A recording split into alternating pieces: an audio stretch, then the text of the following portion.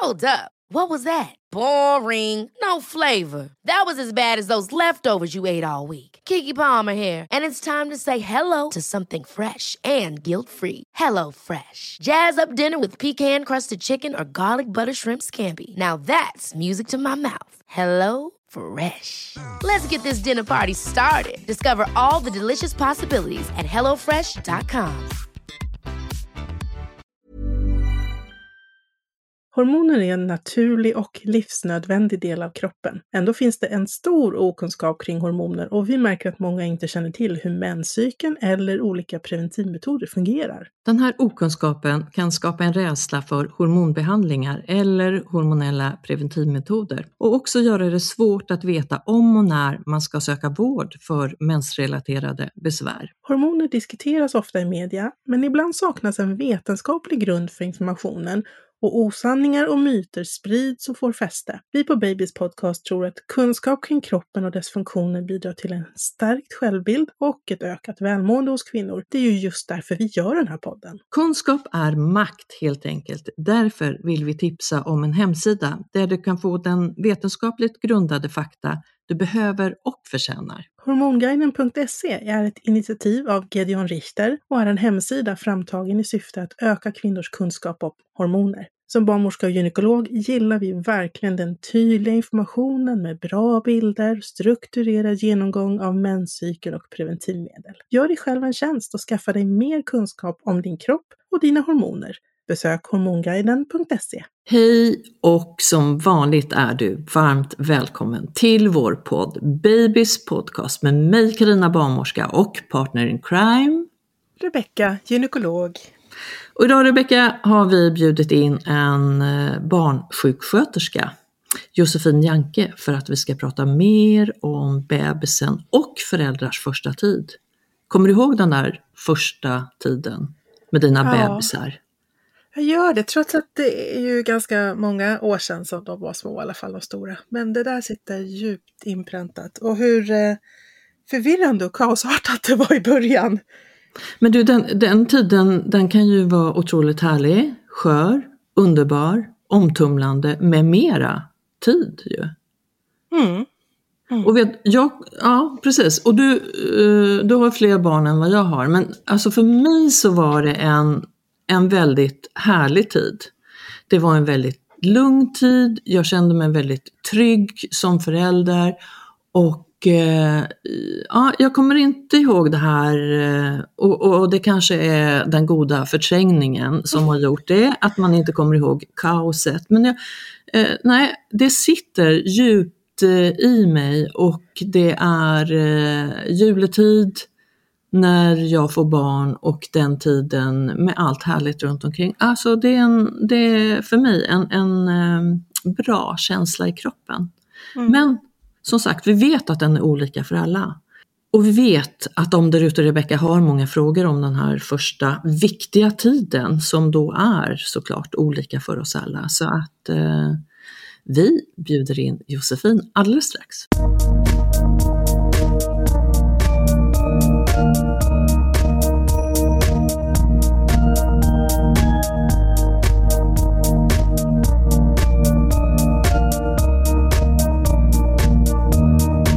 Så hallå Umeå och Josefin Janke, välkommen! Ja, men tack så mycket!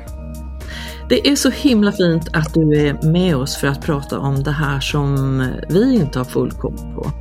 Du har ett viktigt jobb att ta över där vi lämnar, alltså cirka några timmar, några dagar, ska vi väl säga, cirka 7 dagar efter födseln med den här nyfödda bebisen och även en nyfödd förälder. För du jobbar ju du är barnsjuksköterska och du jobbar på BVC. Jag vet att du är nu föräldraledig med grattis till nummer 4. Men tack så mycket. Ja, distriktsköterska är jag. Man kan, när man jobbar inom barnhälsovården på BVC, kan man antingen vara barnsjuksköterska eller distriktsköterska.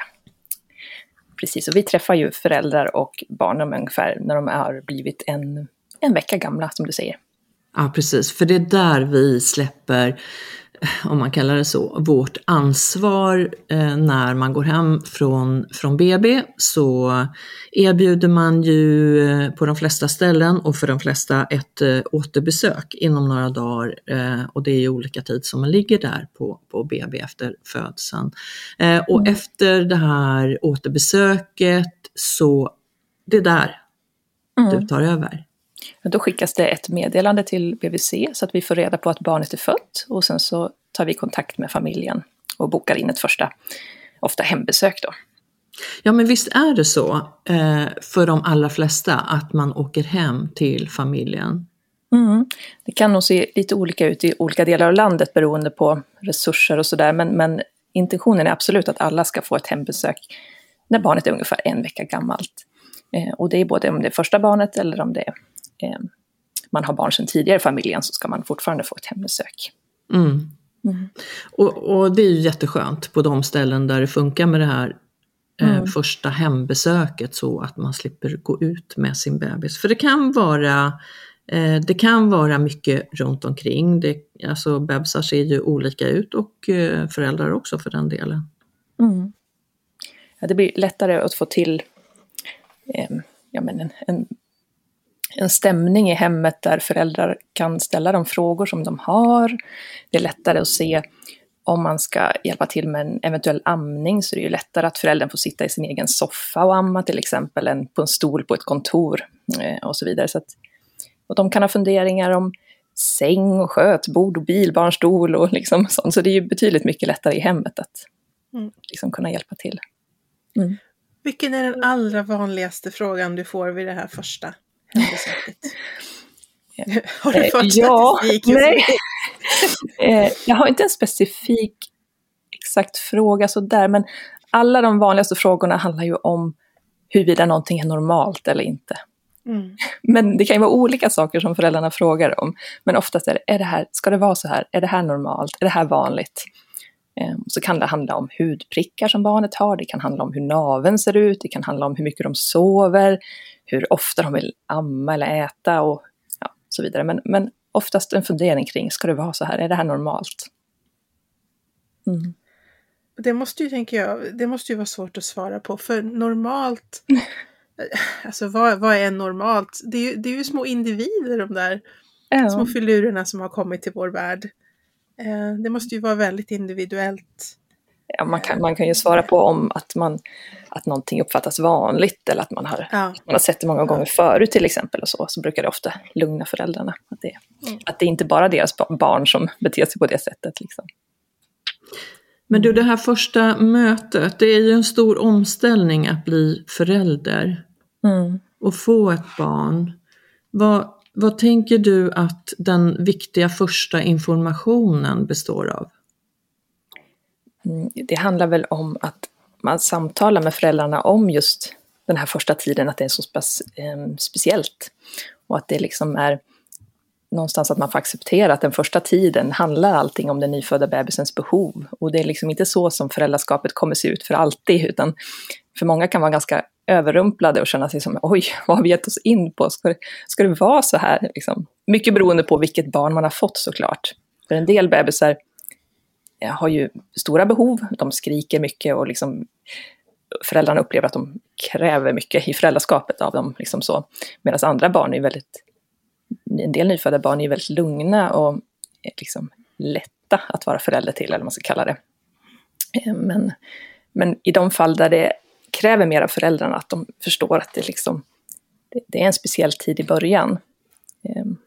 Och man kommer landa i det kommer kännas lättare om ett tag. Men du sa barnskrik, och det har jag en känsla av också. Nu lämnar jag ju över jag jobbar ju dels med födslar och sen under BB-tiden också, men det där just, vi pratar barnskrik. Vad betyder det? Där vet jag att det dyker upp många frågor redan första timmarna, första dygnet. Vad betyder det här skriket? Hur ska jag tolka det? Vad säger du? Vad betyder barnskrik? Ter de sig olika? Och kan det vara så att jag ska lämna det där? Eller vad ska jag vara vad ska jag lyssna till? Efter ett tag så kommer ju alla föräldrar att börja höra lite skillnad på olika sorters skrik. Och då lär sig föräldrar att men när de skriker så där så brukar det betyda att han är trött. Och när han skriker så där så betyder det att han är hungrig. Och när han skriker så där så då vet han nog inte riktigt vad det är för någonting själv. Liksom. Och så att man lär sig skilja ut olika skrik. Så att från början så handlar det ju om att bara testa sig fram som förälder. Att se till att barnet får de grundläggande behoven tillgodosedda. Om ett barn skriker så kan man ju prova om det är hungrigt. Om det vill amma eller få flaska beroende på vad man ger. Om det inte verkar vara hungrigt så kan man ju prova om de bara vill ha närhet. Om de bara vill ligga mot famnen. Och hjälpa dem att somna om de verkar trötta. Och så man får liksom prova sig fram. Och se vad skriken betyder. Och det brukar ju bli lättare och lättare. Ju mer man liksom lär känna varandra. Man skapar ju rutiner runt omkring det också. Som allt annat. Men många säger att min mamma eller min svärmor har sagt att barnet kan visst behöva ligga där att skrika. Behöver inte ta upp barnet. Det går ju emot min natur kan jag säga. Men vad säger du som jobbar med de här små? Självklart så finns det inget som säger att ett barn behöver liksom öva sig på att ligga och skrika. Det finns inget i modern forskning eller teori kring det som säger att det skulle vara bra för barnet på något sätt. Så att man kan ju aldrig trösta ett barn för mycket. Däremot så kommer ju nästan alla bebisar, oavsett hur bra föräldrarna är på att trösta barnet och hur snabba de är på att tillfredsställa alla behov och sådär, så kommer ju bebisen att skrika i alla fall. Så att lite skrik kommer man ju som aldrig undan. Och självklart så är det inte farligt för ett barn. Säg att föräldern till exempel ska gå och kissa på toaletten och barnet vaknar i vagnen och börjar skrika. Alltså då är det ju inte farligt att det skriker i 10 sekunder innan man kommer dit. Liksom. Man behöver inte vara rädd för att barnet skriker, men man ska ju inte medvetet. Det är aldrig en fördel att medvetet lämna dem och låta dem skrika så, utan det är ju tvärtom väldigt olämpligt att göra såklart. Det är jätteviktigt det här du säger, tycker jag faktiskt. Och det är ju inte fel på föräldern att barn skriker, utan oftast så är det ju ett behov som barnet har och meddelar sig på det här sättet. Och i perioder kan det vara så att barnet skriker fast man tillgodoser alla behov. Man har gjort allting man kan och barnet skriker ändå en period. Och då får man ju inte tänka som förälder att det skulle vara skadligt för barnet eller att man gör liksom att man är dålig förälder för att man inte kan trösta det och sådär, utan bebisar skriker ju mer eller mindre, det gör de ändå fast man gör allting liksom rätt som förälder så. Och det är ju inte skadligt, men däremot att medvetet lämna och låta ett barn skrika är ju alltid fel. Ja, men den där lilla magen kurrar och ter sig ju i början. Den börjar ju att arbeta efter att när man har legat då i magen och fått sin näring via moderkakan, så får man nu mat på ett eller annat sätt och tarmar börjar jobba. Och det här kan ju bli både gasbildande och jobbigt för bebisen. Och man uttrycker ju det då med att gråta, att skrika. Och det kanske inte är någonting man många gånger kan försöka med massage och hålla upp och närhet och så vidare, men det går ju över av sig självt. Jo, att skrika är ju barnets liksom sätt att kommunicera, det får man ju aldrig glömma. De har ju som inte något annat sätt att berätta saker för föräldrarna, så att allting, när det skriker så betyder ju inte det alltid att det är alldeles fruktansvärt, utan det kan ju också vara att det en fys på tvären som gör lite ont i magen, men sen släpper det och sådär. Så att det kan vara en oro i kroppen, det kan vara någonting som inte känns bra för barnet. Det är ju barnets sätt att kommunicera, att skrika. Man får nog komma ihåg det att barnet vet ju inte heller riktigt själv vad det är som är fel. Den har ju ingen referensbok med sig, så att den känner väl bara att någonting är inte bra, men om det är hunger eller magknip eller jag fryser eller jag är blöt i byxan, det vet den ju inte i början, så att där får man ju bara ha lite tålamod. Jag brukade känna att det var som en sån här checklista som man skulle gå igenom, liksom prova allt först. Vill du ha mat? Vill du kramas? Vill du ha en blöja? Liksom. Man fick jobba sig igenom hela den här listan med vad kan du vilja nu då, lilla vän? Liksom. Precis så. Ja. Kloka och kommunicera på det sättet. Och ibland när man har gått igenom hela det där artilleriet och gett extra mat och bytt den där blöjan och allt annat och det ändå inte är bra, då får man trösta och hålla nära, och det kanske det är inte så bara, men är den där fisen på tvären som du sa, Josefin. Och det allra vanligaste är att barnen är ledsna en stund på kvällarna. Så det kan ju vara något som är viktigt att informera föräldrar om när man träffar dem. Att de kan förvänta sig att det är en period på kvällen när det är liksom lite mer svårtröstat och barnet är lite mer skrikigt. Fast man då har gjort allting enligt den här checklistan innan. Det som man brukar kalla kvällsoro. Och varför är det mer på kvällen? Jag tror inte man vet det riktigt. Det finns ju ingen liksom... exakt till vad det är som händer i barnet eller sådär, men man har observerat att det är så för de allra flesta bebisar. Att de kan vara lugnare under dagen och sen på kvällstimmarna, olika vilken tid, men att det är några timmar där det är mera oroligt. Det verkar liksom som att barnet har mer magknip, de vill amma oftare, de rör sig oroligt, de gnyr eller skriker och sådär, och svårare att bli tröstade. Och då sammanfaller ju det ofta med att på kvällen är ju föräldrarna också tröttare. Ja. Så det blir liksom en liten ond cirkel. Jag vet att vi pratade om när vi fick vårt första barn att det var min man sa så här: han känner av att du är trött och stressad och så skriker han av den anledningen. Så han bara tog grabben och så sa han så: nu går du och lägger dig för du utsöndrar något liksom som får honom att skrika. Det kanske var lite taskigt sagt, men då gick jag och gömde mig och sen tog det inte så lång stund så blev det tyst där ute. För min man har ju barn sedan tidigare, så att han hade ett annat lugn. Liksom. Han lät sig inte stressas upp av det där skriket på samma sätt som jag gjorde. Men det är väl två viktiga saker. Ja. Ja, men där tänker jag de här egna behoven som nybliven förälder också. De är ju väldigt viktiga att tillgodose. Och faktiskt kunna, du är good enough oavsett. Men det här att kunna i den stunden kanske lämna över till en partner, till en anhörig, till någon annan som kan trösta barnet eller bara hålla barnet och vara med barnet en stund medan du går och duschar, kissar, vilar, vad man nu förmår sig att göra i den stunden. Men att försöka att se att barnet har det bra ändå. Jag har haft barnet hos mig typ 22 timmar, jag går och vilar i 2 av de här 24 dygnestimmar. Det är jätteviktigt att man inte glömmer bort sig själv och tänker på sig själv och faktiskt peppar sig själv med att du är så himla bra som förälder oavsett, och ännu bättre om du tar på dig ögonbindel och öronproppar och går och vilar en liten stund. Just om man är 2 föräldrar, att man passar på att turas om. Att det är liksom, för det kan också bli att för en del att men barnet vill helst vara hos sin mamma. Det är lugnast om du har nära till amningen, om det ammas till exempel. Och så där. Men att, som du säger Carina, att man måste nästan då aktivt ta beslut om att ändå dela på det. Att man behöver den där avlastningen även om man kanske inte själv känner av det alltid. Nej, och jag ska säga första tiden efter att man har fött, då gör ju hormonen att man är lite speedad ibland. Alltså att man känner inte av att man egentligen borde sova, eller man känner inte av hunger och törst på samma sätt heller. Det är bara som att kroppen speedar runt.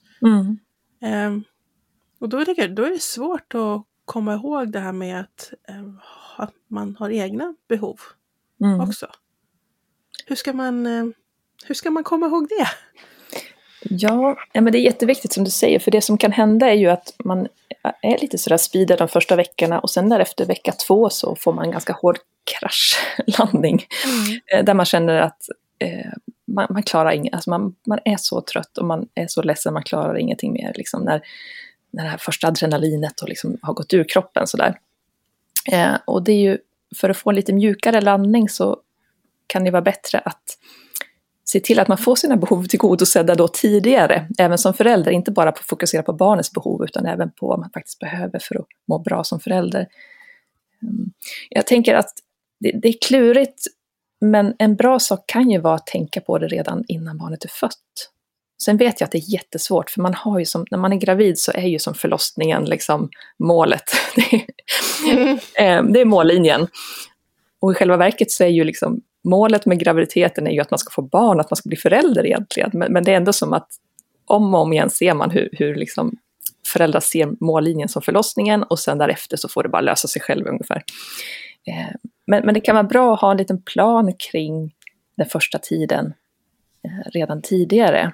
Hur kan man göra för att liksom få till den här vilan, för att se till att man äter ordentligt? Kan man förbereda saker? Kan man laga mat i förväg och stoppa in i frysen så det alltid finns mat hemma som man kan äta även om man inte känner sig hungrig? Kan man ha bestämda tider där man går och lägger sig och vilar en stund och liksom där den andra föräldern tar barnet en stund, så man alltid går och lägger sig och vilar en stund mitt på dagen till exempel och så. Hur mycket saker planerar man in i tillvaron till exempel, så att man verkligen ger utrymme för vila och återhämtning? Och har man andra viktiga vuxna runt omkring som kan hoppa in och avlasta på något sätt med att laga mat eller vara med barnet eller liksom fixa andra saker som behöver fixas i hemmet och sådär. Att man tänker igenom det liksom lite innan, just för att man ska få de här grundläggande behoven ändå tillgodosedda som förälder. Slippa den här hårda kraschen av att man håller ihop och orkar allt och sen så går det liksom inte längre. Jag tycker att det är superbra det du säger, Josefin, att tänka på det innan, men också kanske samtala med sin partner eller de som man har runt omkring sig, att man blir påmind. För när man är trött och nybliven förälder, då kanske de där tankarna ändå försvinner. Så att man har samtalat runt det, att jag behöver påminna, sätta upp post-it-lappar där hemma. Nu behöver jag äta, jag behöver dricka, jag behöver gå på toa, jag behöver gå och duscha, jag behöver vila. Alla de här basala behoven som vi alla har. Det är så viktigt att vi får dem. Vi kanske inte behöver duscha då varje dag om det inte funkar. Det kanske räcker med varannan, men det finns andra behov som vi absolut behöver för att få energi och ork. Och det är väldigt viktigt att tänka på redan innan. Ja, och som jag menade då absolut inte att man bara skulle tänka det kring det, utan absolut att man ska prata med sin partner, kanske med andra viktiga runt omkring, och man kan till och med skriva ner som en plan kring den här tiden faktiskt, att man har en punktlista med de allra viktigaste grejerna som man sätter upp som en påminnelse till sig själv och till resten av familjen. Det är bra, det är mycket bra. Men du, det finns ju också, alltså barns behov av närhet är ju många gånger total när de är så här nya, och vi pratar ju otroligt mycket om redan på förlossningen och vidare sen på BB, behovet av hud mot hudkontakt, för där produceras, utsöndras, frisätts mycket bra hormoner, lugn- och rohormoner och bra hormoner om mamma vill amma, som driver ut mjölk, producerar mjölk och så vidare. Det här är ju superviktigt, för huden är ju vårt största känselorgan. Och det vi vet, det är ju att barn har 5 gånger också tunnare hud. Den har inte en skyddsbarriär på det sättet som en vuxen har. Det har inte mognat riktigt, det är inte fullt utvecklat. Och inte bara för det, utan av många olika anledningar så kan barnet behöva den här hud mot hudkontakten. I sjal eller bara vara där med filt runt omkring.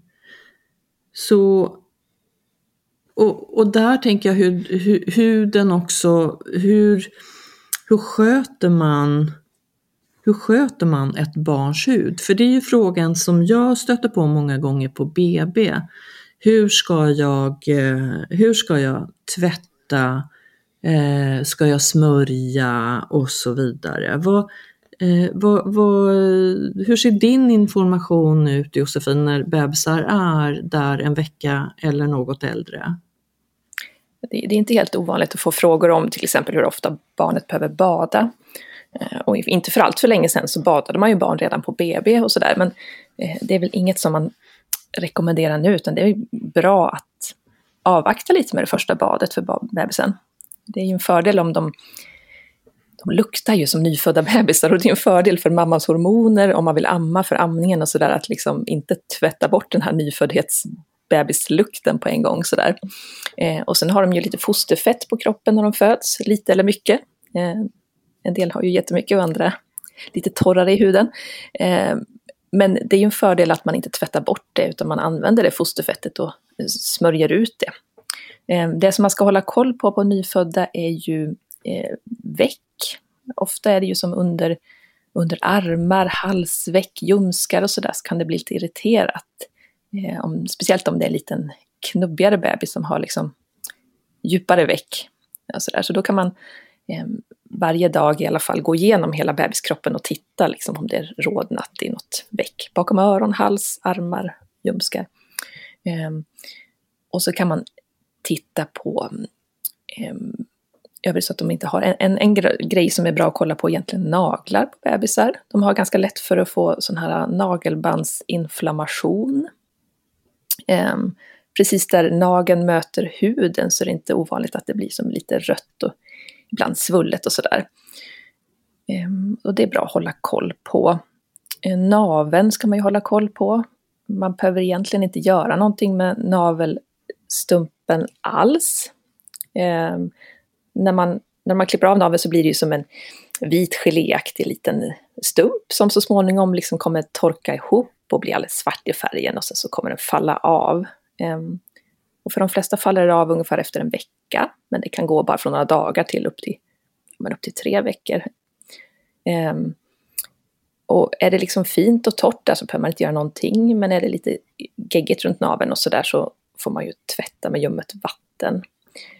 Men det är bra att hålla koll på varje dag i alla fall att naveln ser fin ut. Och det man ska hålla koll på är ju att det inte blir någon rodnad runt huden, runt navelstumpen. Eller att det kommer allt för mycket liksom gulgeggigt från naveln eller sådär. Ja, och ögonen på nyfödd kan det vara bra att hålla koll på lite också. Så att de inte blir allt för geggiga och rodnade och sådär. Many of us have those stubborn pounds that seem impossible to lose, no matter how good we eat or how hard we work out. My solution is PlushCare. PlushCare is a leading telehealth provider with doctors who are there for you day and night to partner with you in your weight loss journey. They can prescribe FDA-approved weight loss medications like Wegovy and Zepbound for those who qualify. Plus, they accept most insurance plans. To get started, visit plushcare.com/weightloss. That's plushcare.com/weightloss. Cool fact, a crocodile can't stick out its tongue. Also, you can get health insurance for a month or just under a year in some states. United Healthcare short-term insurance plans, underwritten by Golden Rule Insurance Company, offer flexible, budget-friendly coverage for you. Learn more at uh1.com. Du, den där huden som vi sa, det är ju första försvarslinjen egentligen mot bakterier, så det där vernixet, fosterfettet du var inne på, det är ju bra att vi inte badar bort det i början. Vi brukar rekommendera på BB att man väntar 5-7 dagar kanske. Man tvättar där det är smutsigt, om det är på huvudet och i stjärten, rumpan, när bebisen har bajsat. Och då brukar vi ju rekommendera liksom så okomplicerade produkter, om man nu ska ha produkter. Egentligen ljummet vatten om det räcker. Vi har ju jobbat med, många har ju våtservetter av olika slag. Vi har jobbat med ett par ekologiska sådana som nästan bara är vatten, water wipes, som vi vet funkar bra. Sen vet inte jag vad du tycker om att smörja in barn efter att man har tvättat rent. Josefin, vad säger du till föräldrarna om det? Smörja eller inte smörja rumpan? Grunden är väl att, som du säger, att använda så lite produkter som överhuvudtaget. När det gäller huden så behöver man ju oftast inte smörja, och speciellt inte om man badar lite mer sällan, för då störs liksom inte huden, utan då blir den inte lika torr, och då behöver man oftast inte någon fukt på huden heller. Vill man använda någonting så är ju en oparfumerad babyolja egentligen det som är grunden. Och rumpan behöver man inte smörja liksom förebyggande heller, utan det är ju i så fall om man ser att det blir rött så kan det vara bra med en fetskyddande kräm. Men grunden om det blir rött i rumpan och så där är ju att byta blöja lite oftare, att hålla det, låta det lufta och torka ordentligt emellan och sådär. Så att som grundnivå behöver man egentligen inte använda några produkter överhuvudtaget. Och om något, möjligtvis en oparfumerad babyolja bara. Mm. Vi brukar säga att det man använder, om det är produkter eller våtservetter eller vad det är, så ska du själv kunna liksom stoppa det i munnen. Du ska kunna äta produkterna. Det ska vara så rent och ekologiskt och oparfumerat som det bara går. Och det vet jag, de här water wipes, de funkar väldigt bra. Mm. Det går också jättebra att göra egna våtservetter bara med lite, man köper sådana här torra pappersservetter som är för bebisar, tvättservetter, och så häller man på ljummet vatten och lite oparfumerad olja eller möjligtvis kokosolja kan vara bra också. En liten droppe olja, men de ska ju vara väldigt mjuka i sig. Precis. Så att man inte nöter. Det är väl viktigt för att inte få den här rodnaden på bebisens hud. För det kan ju ändå vara så att ibland så ligger blöjan där ett tag, även om vi försöker att byta ofta. Ja, och det är ju inte ovanligt att man ska ju inte bli rädd om barnet blir liksom rött kring blöjregionen, utan det är ju väldigt vanligt. För nyfödda bajsar ju väldigt ofta. Ofta när de kommer igång med det här gula mjölkbajset efter att allt mekonium har liksom lämnat tarmen, så bajsar de flesta nyfödda väldigt, väldigt ofta. Det är som att varenda liten prutt så kommer det med lite bajs, och det kan ju vara liksom 20 bajsningar per dag. Och det gör ju att bajset som ligger där liksom irriterar huden i rumpan. Så det är ju omöjligt att alltid vara så snabb och hinna byta blöja så att det aldrig liksom uppstår någon rodnad. Så man ska inte känna att man har misslyckats på något sätt om barnet blir lite rött liksom. Och då kan det ju vara bra att använda någon skyddande kräm. Och skulle det vara så att det blir liksom väldigt rött och irriterat och ser lite ut som eksem i rumpan och sådär, då får man ju lov att fråga på sitt BVC. Men det är ju där du kommer in och kunna ge tips och råd när man kommer till dig. Första dagarna kan jag väl backa tillbaka och säga, eller första timmarna, första dagarna där på BB, där är det ju inte alltid så att bebisen bajsar väldigt många gånger. De har ju det här mekoniumet som ligger i tarmen som man bajsar ut. Men ju mer mat man får i sig, ju mer frekvent, ju mer ofta kommer det här bajset sen, och i början där så ändrar det färg, så att blir inte heller oroliga om det inte är så att ditt barn bajsar 3-4 gånger första dagarna, för det är inte alla bebisar som gör det, medan andra kanske gör det mer ofta. Så det finns väldiga olikheter där. Precis. Eller variationer. Och jag tänkte lite mer där en vecka fram i tiden eller 2. Exakt, det är din tid. Ja. Och det är den vi pratar om mer ofta. Här måste jag få flika in en fråga just om det här mekonium. För det har jag väldigt starka minnen från mekonium-incidenterna på BB. Det är ju jättesvårt att få bort med bara vatten. Tycker jag. Det är ju som tapetklister. Finns Josefin skrattar åt mig nu. Finns det något tricks för att få bort det? Det slutade med att jag fick stoppa in hela bebisen under vattenkranen och stå och gnugga, men ja, babyolja är väl det enklaste att använda där också, skulle jag säga. Ja. Eller vad tycker du, Carina? Ja, alltså jag brukar ju det är inte så lätt för nyblivna föräldrar, framförallt då första barnet, att göra det jag gör. Men jag har en härlig temperatur på vattnet och så stoppar jag faktiskt bebisen med rumpan under kranen. Och bebisen brukar gilla det jättemycket, för den är ju nyutkommen ur det här fostervattnet, så att den känner igen liksom och tycker det är mysigt när det kommer ljummet vatten mot kroppen. Det är det bästa. Jag brukar ta en sån här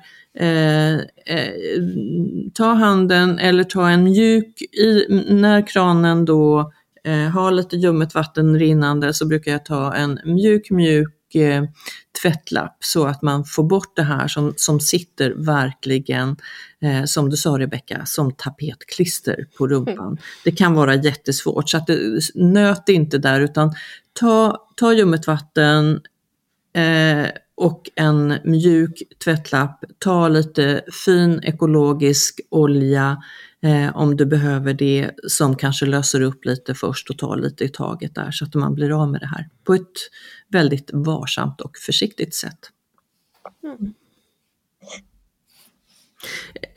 En sak som jag skulle vilja säga är att många undrar när vi pratar bajs, och då vill jag säga om kisset också.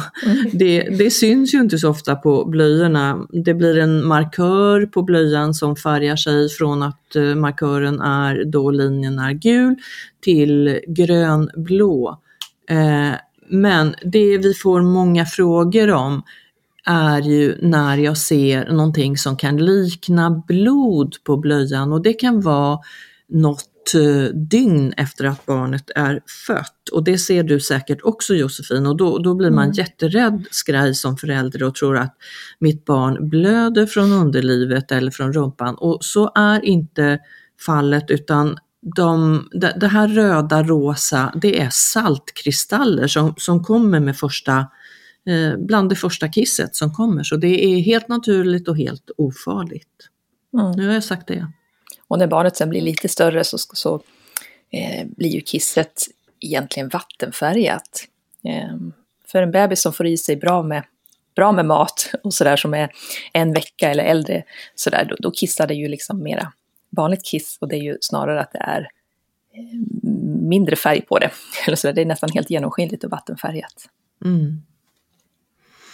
Men du, vi pratar huden som ett känsloorgan och kroppens största. Det är klart att vi har det här behovet av hud mot hud.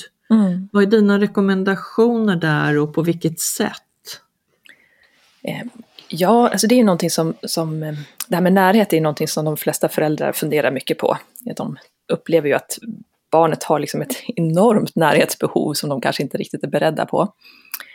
Och på BB får man ju information om vikten av att ha barnet nära och hud mot hud och sådär. Men det är ju någonting man kan fortsätta med även hemma sen liksom. Där kan jag väl känna att vi har en roll att spela. För ofta är det ju när man kommer hem från BB så klämmer på barnet, eller då har man på kläder på barnet, och så glömmer man lite bort det här liksom första som man har haft de första dygnen.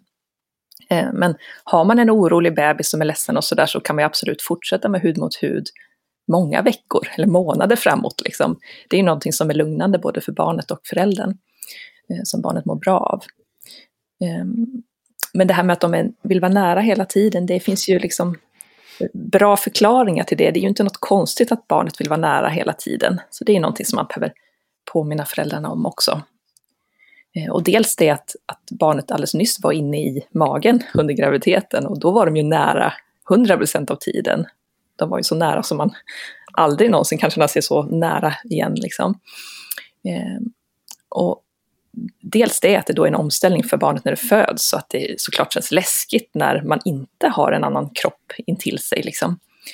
Men sen är det också den här viktiga liksom evolutionära biten som föräldrar kanske inte alltid tänker på, att barnet är ju helt beroende av föräldrarna, och det är ju utsatt om man inte har närhet. Alltså barnet är ju beroende av föräldrarna både för värme och för mat och skydd från faror och sådär. Så att evolutionärt så betyder det ju faktiskt att om man lägger ner barnet självt, så betyder det att barnets överlevnad kanske till och med är hotad liksom. Och då är ju barnet mer eller mindre programmerat för att skrika på föräldrarna att hallå, här ligger jag, ta upp mig, här kan jag inte ligga liksom. Kom och ta mig, glöm inte mig. Så att det är ju en välfungerande funktion hos ett litet barn att det kommunicerar att det vill vara nära. Att det liksom kan kommunicera sina behov.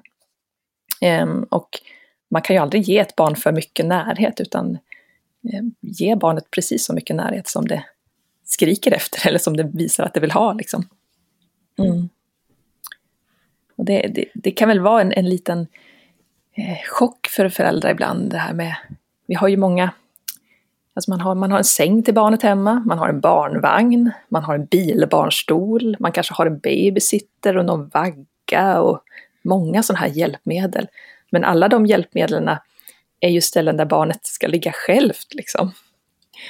Så i många fall så slutar det ju med att sängen kanske inte blir så mycket använd och till och med kanske vagnen inte blir så mycket använd för att barnet skriker när det ligger självt och sådär. Och det kan ju bli en krock liksom för föräldrarna med i förväntningar och barnets behov. Jag känner igen det där. Det mest använda saken som vi köpte inför att barnen föddes, det var ju bärsjalen.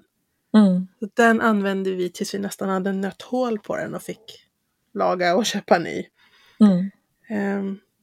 Det kände jag, det var ju, dels blev ju barnet väldigt lugnt av att hela tiden vara nära och bli buren, men jag kände också att jag blev lugnare av det. För jag kunde fortsätta göra det där som jag behövde göra. Laga lunch till det äldre barnet eller hänga en tvätt eller bara liksom gå runt och röra lite på mig. Det gick hur bra som helst, för där satt den där lilla filuren, knuten liksom mellan brösten. Idag så finns det ju så himla många sätt att bära barn i sjal eller sele. Vad har vi mer för alternativ, Josefin? Jag vet inte om det finns några fler alternativ, men det finns ju många olika varianter av bärselar och bärsjalar och sådär som en hel... Det är ju en marknad det också, så det finns ju hur mycket som helst att hålla ordning på. Och så kan man ju bära bara i famnen utan hjälpmedel såklart också. Absolut, men jag tänker nu om man ska göra det lite lätt för sig så finns det ju väldigt många praktiska, lätta att använda sådana här bärsjalar och selar, vilket man nu väljer. Och det där går ju lite i perioder, men just nu så, det kanske är för att stanna, så är det ju väldigt många som använder sjalar till sina barn för att få den där närheten. Det är ju en närhet för båda, alltså den som bär och för barnet som blir buren. Och det blir ju en väldigt fin anknytning också. Och inte minst så underlättar det ju tillvaron något enormt, som du beskrev, Rebecka. Att också istället för att uppleva att man har ett barn som man lägger ifrån sig och som protesterar och som skriker och som aldrig är nöjd, så har du ett barn som sitter i bärsjalen och som känns som att den är nöjd hela tiden istället. Det är ju liksom, då möjliggör det ju att man får ju som släppa den här idén om att man ska göra saker utan barnet. Det är väl lite det att till exempel om man lägger ner barnet i sin babysitter och så tänker man att man ska äta middag och så börjar barnet skrika.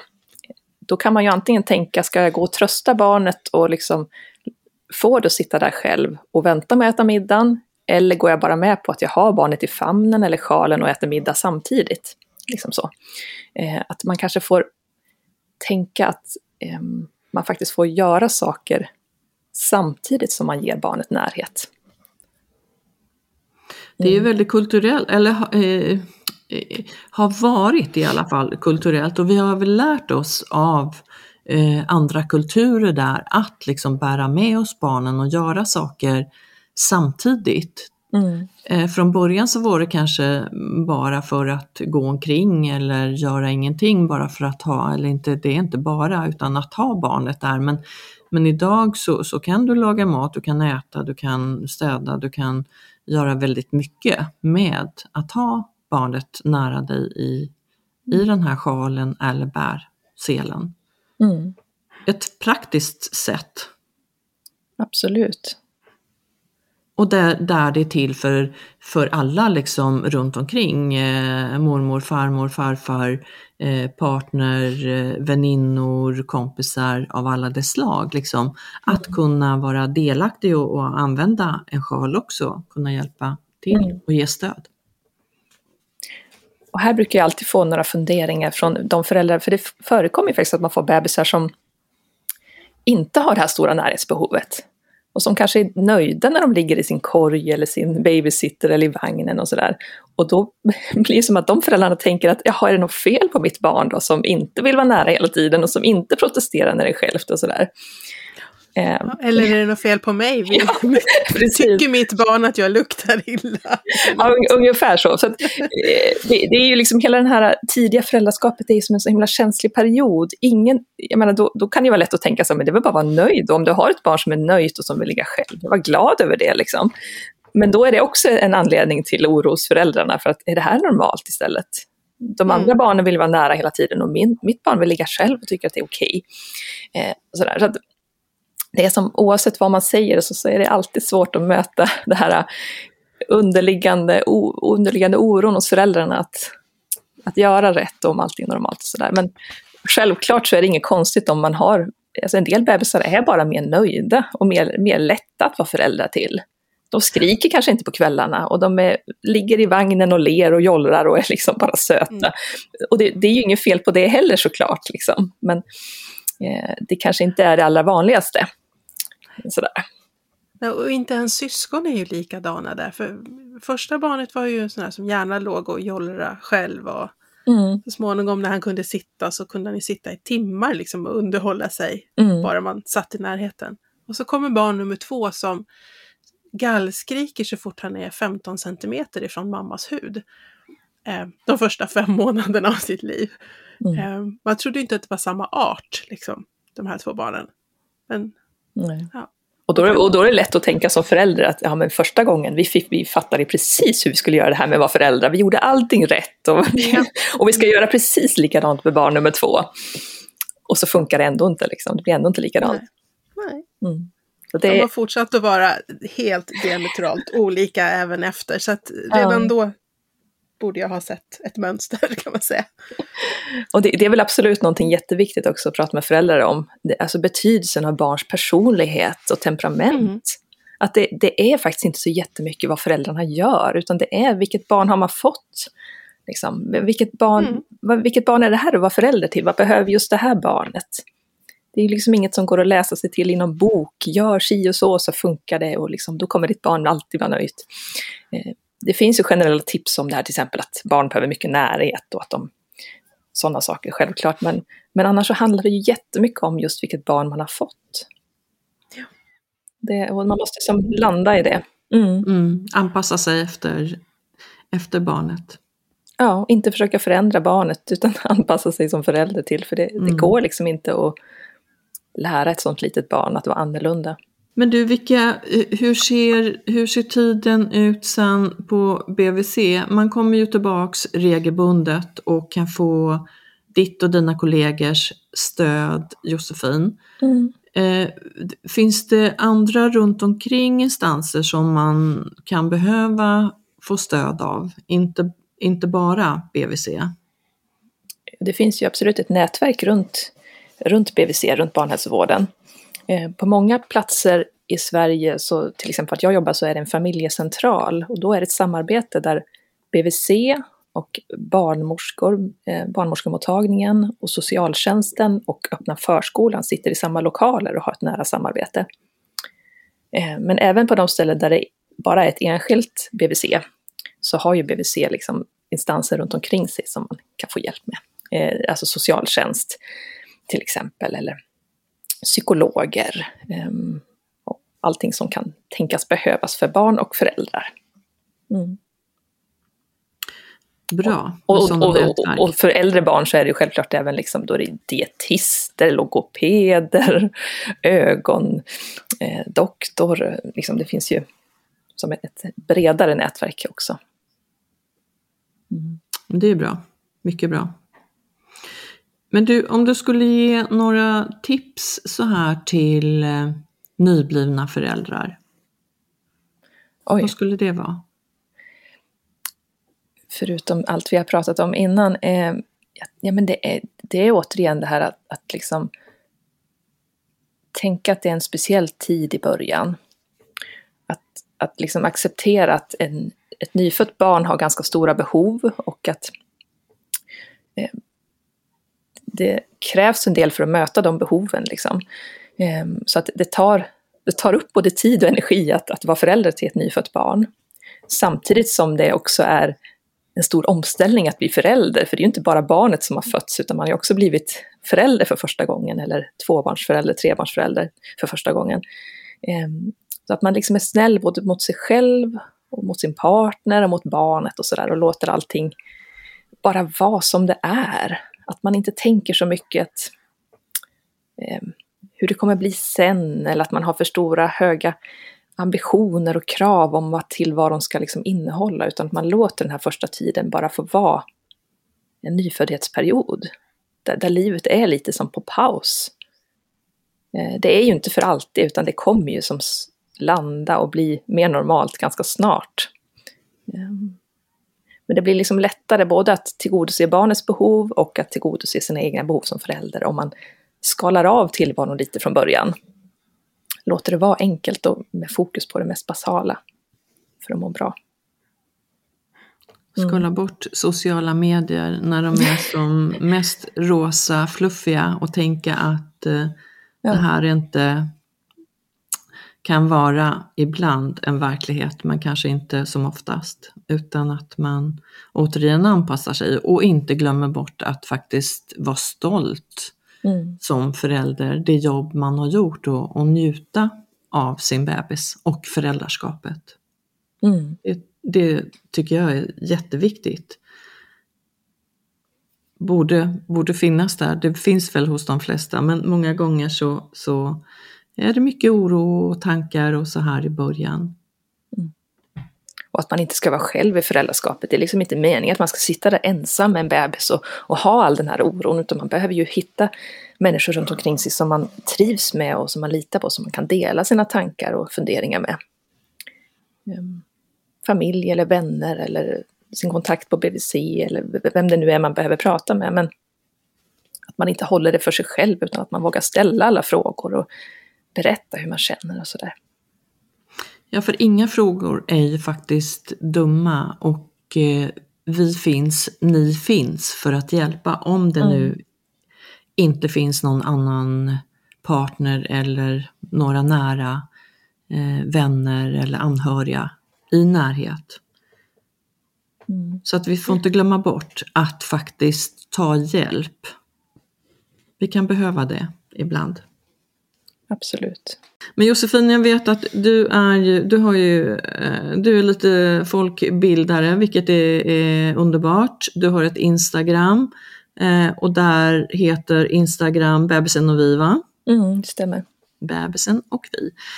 Där kan ni följa Josefin, för du är ju också en väldigt bra amningsstödjare. Du kan väldigt mycket om amning, och det är många som söker det stödet, vet jag.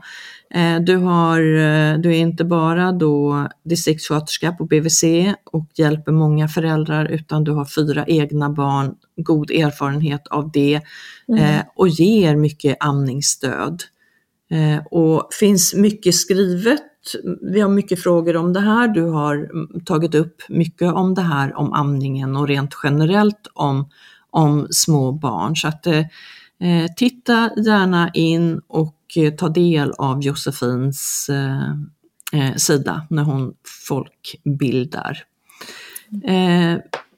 Tack. Ja, mycket om det här, och mycket om det här med huden och huden på olika sätt. Var rädd om den. Vi pratar ekologiska produkter, vi pratar om att det ska vara bra för naturen också. Allt det här vi använder. Vi har ett ansvar gentemot vår miljö runt omkring. Det är viktigt att tänka på. Som vi har sagt tidigare, vi har jobbat med nedbrytningsbara eller nedbrytbara våtservetter från Water Wipes, Baby Wipes, som vi vet funkar bra, i mjuka och härliga också. Men annars vanliga naturliga produkter behöver inte vara krångligt alls. Josefin, varmt tack till dig som har delat med dig av den här första tiden för bebisen. Och du följer dem inte bara första tiden utan Hur länge går man hos dig? Det är ju fram till skolstarten, så det är ju tills man är 5-6 år. Sista planerade på besöket på BVC är när man fyller 5. Ja, det är ganska lång tid som då etablerar man en nära relation till de här föräldrarna och den lilla bebisen. Ja, det är det som gör jobbet så speciellt och fantastiskt. Ja, men det är väl det. Sen glesar det väl ut kanske på slutet där. Jo, då kommer man bara en gång per år. Men då har man ju som träffat familjen så mycket i början, så då har man ju som ändå en god relation. Kanske syskon i familjen och sådär också som man träffar. Ja, precis. För så är det väl ändå ofta också att man går tillbaka. Om man nu bor kvar på samma ställe så känner man sig hemma och bekväm på den BVC med den person man tidigare har träffat och etablerat en bra kontakt med. Jo, då försöker vi ju fortsätta träffa samma familj, så det är ju jättefint. Ja, verkligen, verkligen. Ja, men tack för ett fint avsnitt, Josefin. Lycka till med att folkbilda på Instagram. Jag hoppas att ditt Instagramkonto växer, för du gör ett fantastiskt jobb där också.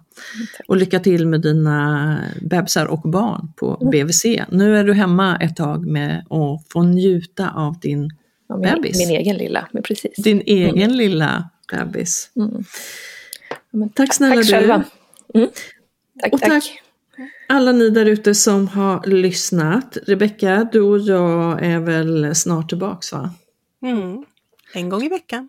En gång i veckan. Och du, vi har över 300 viktiga avsnitt. Med om ni precis hittat oss, då har ni lite grann att göra om ni ska lyssna igenom. Ja, det har ni. Mycket vetenskap. Vi har ju vetenskapsnörden, Partner in Crime, Rebecca Kaplan-Sturk. Du är ju bra på det. Att ta fram fakta, olika bra ämnen runt omkring. Innan fertilitet, förlossning, postpartum och hela sträckan med föräldrabiten. Så snart på återhörande, hör ni där ute. Ha det gott och ta väl hand om er. Hörs snart då. Tack och hej för idag. Hej då.